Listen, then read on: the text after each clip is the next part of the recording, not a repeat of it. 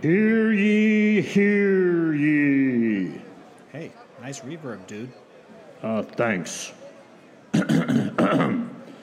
Jeffrey J. Hardy, you've been summoned to appear before the Free Market Inquisition to answer to the charge of economic heresy. Excuse me? It has been reported that you did not condemn the dreaded Federal Reserve for their controlling, monetary, manipulating authoritarianism on your nasty little podcast. Okay. Which podcast are you referring to?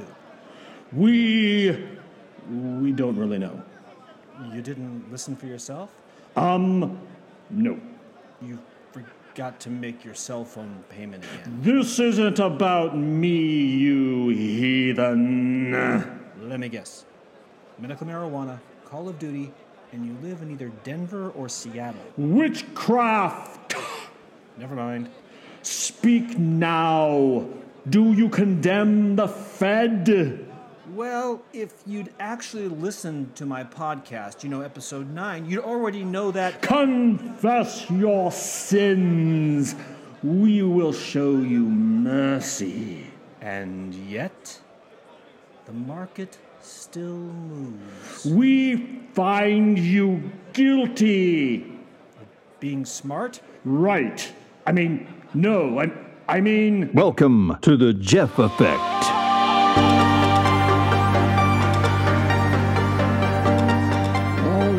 Alrighty, everybody. Welcome back to the JeffEffect podcast. And you know what? We've shook things up a little bit. In episode 7 and episode 9. In episode 7, episode 9, we talked a little bit about the Federal Reserve and what they were doing to take care of us during this COVID-19 crisis, this pandemic, and the resulting economic disruption. And I was talking about it, and you know what? I've been getting a lot of comments, and it's been interesting because people who've known me for decades, they know I'm kind of a free market guy. I'm a very conservative economically. I'm not a generally what they consider to be somebody who's a statist, right? I believe that the free market should largely be left alone and to their own devices most of the time. And so people have been getting a hold of me and saying, hey, Jeff, what's the deal? Have you changed your stripes? Have you converted? Are you now kind of a pseudo-socialist? They say, hey, Jeff, are you now kind of a Keynesian guy? Are you now thinking that the government deserves to keep their hands in all of our pieces of pie? And, how have you changed? What changed you? And, and here's the truth. I didn't really change. Let me, it's been rightly said that analogies never really persuade, right? So, if giving an analogy to something doesn't convince anybody else of something, doesn't make them change their mind usually, that takes a much longer process, and it's involved. But a good analogy can maybe demonstrate an idea. So I'm going to take a risk. Let's talk in an analogy. Okay, so we all know something, right? We all know that the best way to live our lives, we really do. Sir, yes, sir! We know that we're supposed to eat right. We're supposed to eat a balanced diet of proteins and healthy carbohydrates, not a lot of sugars, more vegetables and fruits, that sort of stuff. We know this to be true. We know we're supposed to drink plenty of water. We know that we're supposed to exercise regularly with a little bit of resistance training and a little bit of cardio. Pop, you are. You don't have to go crazy, but a little bit of that. And that we are all individually, as we go through life, we will be healthier if we do these things. We tend to make fun of people sometimes who get a little bit crazy about it, because you can get crazy about it, right? You can say, I am just going to be holistic and a naturopath, and I'm only going to heal myself with herbs and, green tea infused with lemon oil. Wow. And I'm going to practice yoga, and I'm going to do all these things, and all that's good for healthy living. There's you should do that. These are the things you should do. These are the things to make yourself healthy, good balanced diet, good exercise, healthy drinking habits, all that sort of stuff. And when we don't do that, we're not surprised if you eat nothing but McDonald's French fries and burgers, as tasty as they may or may not be to you. If you eat a lot of the fast food of your choice, I think I'm having a heart attack here. and you don't exercise and you consume 5,000 calories per day, we know that you're going to get a little bit out of shape. Now, probably a lot out of shape, right? And if you don't exercise, and your health, long-term health, is going to be diminished. Yeah, if you don't have a healthy lifestyle. We know this, right? And it's absolutely true. But there's a changeover, right? So the people who live a healthy lifestyle, tell the people who are not living a healthy lifestyle on their day-to-day lives, right? They tell them that they should live cleaner, they should eat better, they should exercise more, and that's largely true, because that's how you have a healthier life. It sounds like I'm repeating myself, but I'm trying to make a point here. But let's say that you are somebody who wants to live a healthy life, and you're exercising, and you're eating right, and the right amount of calories, and the right balanced diet with proper minerals and vitamins and all those things, and you're getting plenty of sleep and plenty of hydration, and you don't like to go to the doctors, and you don't take medication unless you have a little bit of a headache. You don't take a pill every time you have a headache. You don't take a pill every time you sneeze. You just kind of live the healthy life. You are going to be a healthier person. There's just no doubt about it. But if you are that person living the healthy, holistic, natural path lifestyle, the moment you get hit by a truck, let's say you're taking your morning jog down the sidewalk, and a Tesla's coming down the street, and the guy's got it on autopilot. He's not paying attention. He jumps the curb and he clips you. You've now been hit by a Tesla. And in that environment, this is where holistic medicine and naturopathy falls down. This is where it fails. So in normal everyday living, holistic, naturopath, therapies are great, and they make you healthier long term. But if you get hit by a Tesla on autopilot, you now need every invasive medical procedure necessary to put your body back together and to keep you from dying. It's two different things, right? You think you know where I'm going with this, huh? Uh-huh. Okay. Let me give you another example. Thomas Sowell, and nobody with a sane mind and a fair and balanced soul will think that Thomas Sowell is anything but a conservative, leaning libertarian. He's an economist. He's been doing great work ever since the 1970s. He was a personal protege of Milton Friedman, and the guy's just got game, and we are all lucky we've had him around. He's still around. He's doing a lot of photography these days. But the point being is that he, in his seminal work, Economics, the book was called Economics, and the follow-up book was called Applied Economics. But in his book, Economics, he used a different analogy. He talked about the place of government and the place of the free market. Right? He said, he used this analogy. He says, the free market is going to build you an airplane. And the free market is going to take and help you buy a ticket for that airplane. And the free market's going to get you a seat. And the free market's going to deliver a cocktail to you in that seat. Flight 527, ready for departure. But in the rare and unusual chance that the engines on that airplane fail, Oh, man. your personal market demand for a parachute will instantly spike to your entire net worth. But there is no way that the market can deliver the parachute to you. That was Thomas Sowell's analogy. So what am I saying here? What's the big idea? I'm saying something that's actually kind of important, right? We are all right and justified to be concerned about government intervention, and we're all justified and right to be wary and concerned about government debt. And people are going to be shouting about debt a lot right now. They're going to be shouting about it from the tops of their voices because it's happening all at once. It's a big chunk. But the real problem of government debt is not what the United States has done in a crisis. It's never been that way. In fact, during World War II, we were fighting a war, and in the 4 years of World War II, when we were just ramping things up, our national debt spiked to many times our GDP. It was far higher than it is today. As a ratio, we paid it off. The problem we have today, and the libertarian and free market ideas that we should be living by, are the ones that we live day to day. Our daily political and economic lives when things are within a reasonable realm of normalcy. And I'm not just talking about you live like a libertarian in the good times and you live like a socialist in the recessions.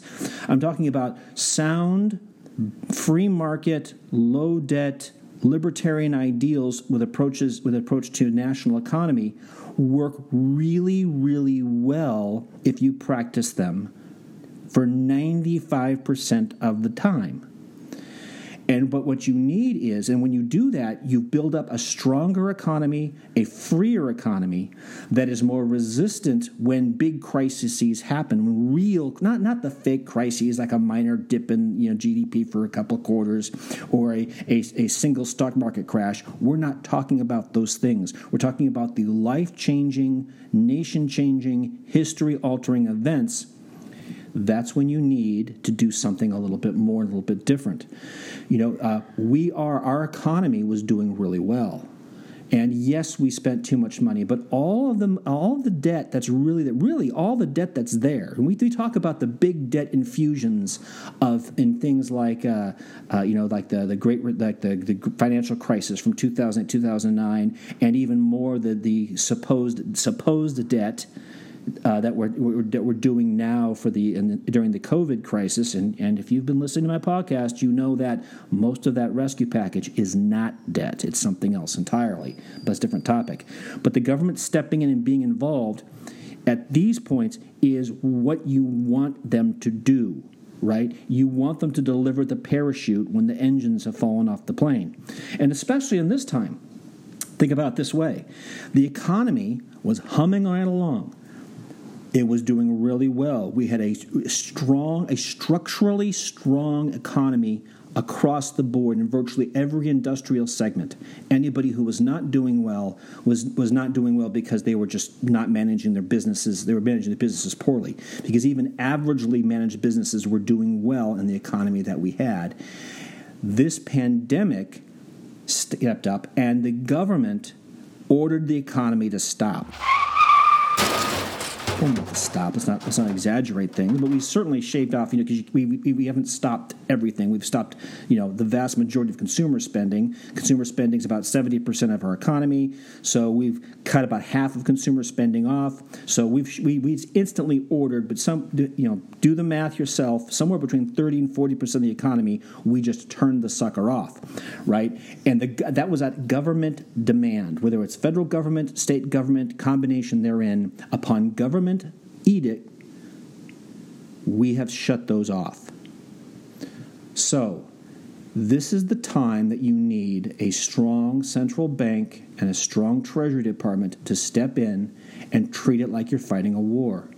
Because when you're fighting a war, that's when you are willing to spend money. That's when you should be willing to spend money, right?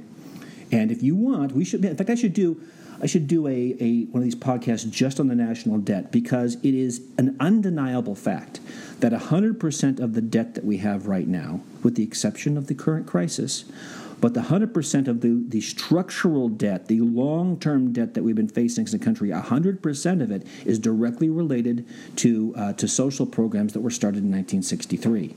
Up until that point, we'd go deep into debt during a crisis, and then we'd pay that debt off quickly.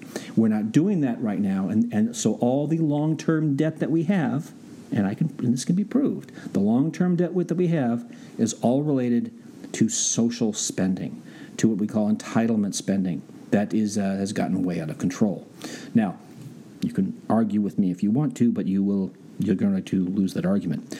But the point I'm making is that the time of crisis is not the time to cut back. The economy's been hit. We were cruising down the sidewalk, living the healthies, and Tesla got out of control, jumped the curb, and took us out. We need the doctor to patch us up and get us back on the road. The point being is that the fiscal controls that we have, that a lot of people are screaming about right now, those are what we need during the more normal time, during the 90% of the time when we don't have a major war or a major health crisis affecting the economy. Does that make sense? Oh, yeah. I want you to at least understand that, because that's my position, that's my opinion, and my arguably mathematically provable opinion is that if you're screaming about the debt right now, you're screaming in a hole all by yourself. Because I've been screaming about the debt for 40 years. It's something I've been aware of since I was a kid, right? But it's the debt that's amassed during normal times. And so watch this as well. The businesses that accumulated debt during the good times are the ones who are going to be struggling the most now that we have a crisis. As a comparison, let's pick on Apple for a second. Right now, Apple doesn't have a lot of structural debt. All their debt that they do have is strategic. But what they do have is during the good times, during the last 10 years, they've socked away $50 billion or more in cash in the last 10 years that they just stuck in the bank, right? And that was smart because they lived the healthy, debt-free lifestyle. They didn't get carried away on acquisitions. They didn't get carried away on stock buybacks. They didn't get carried away on any of those things. They've protected their money. So they're going to be, I think they have some other problems about how they're managing their technology. But from their finances are going to be sound because they lived the healthy lifestyle during the good times, which right now, if they need to strategically take some debt, it's not going to be a problem. It's not going to hurt them long term because they've got that under control. Does that make sense? I hope it does. If it doesn't, just DM me through Twitter. It's Jeffrey J. Hardy at Jeffrey J. Hardy, or use the contact form on the website for this podcast, which is JeffEffect.com. And we'll be happy to talk about it. And if you want more background on the current Federal Reserve actions in the age of the COVID quarantine, go back and re-listen to podcast episodes number 7 and listen to them all again because this is just intellectual gold. Admit it. You're addicted now.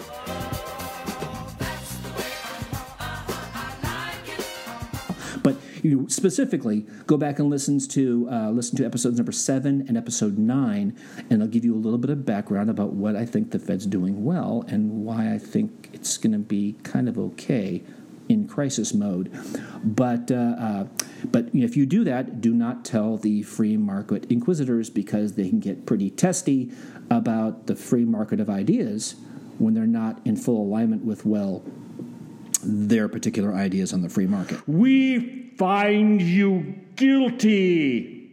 Okay, so that little bit of promo stuff coming up. I'm working on a series of podcasts that I'm really excited about, and when we get done with the series, we're going to know the answer to a lot of questions.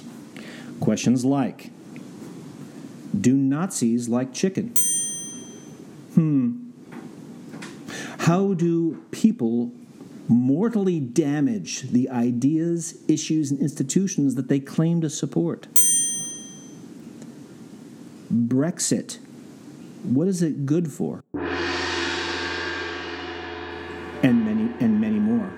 All of these questions, believe it or not, are related to each other in my view. In fact, all of those questions have the exact same answer. And there's simply too much crazy value there, and it's still not going to fit in a single podcast, so I'm going to have to stretch it out. It's going to be at least 2 podcasts, but it might be 3.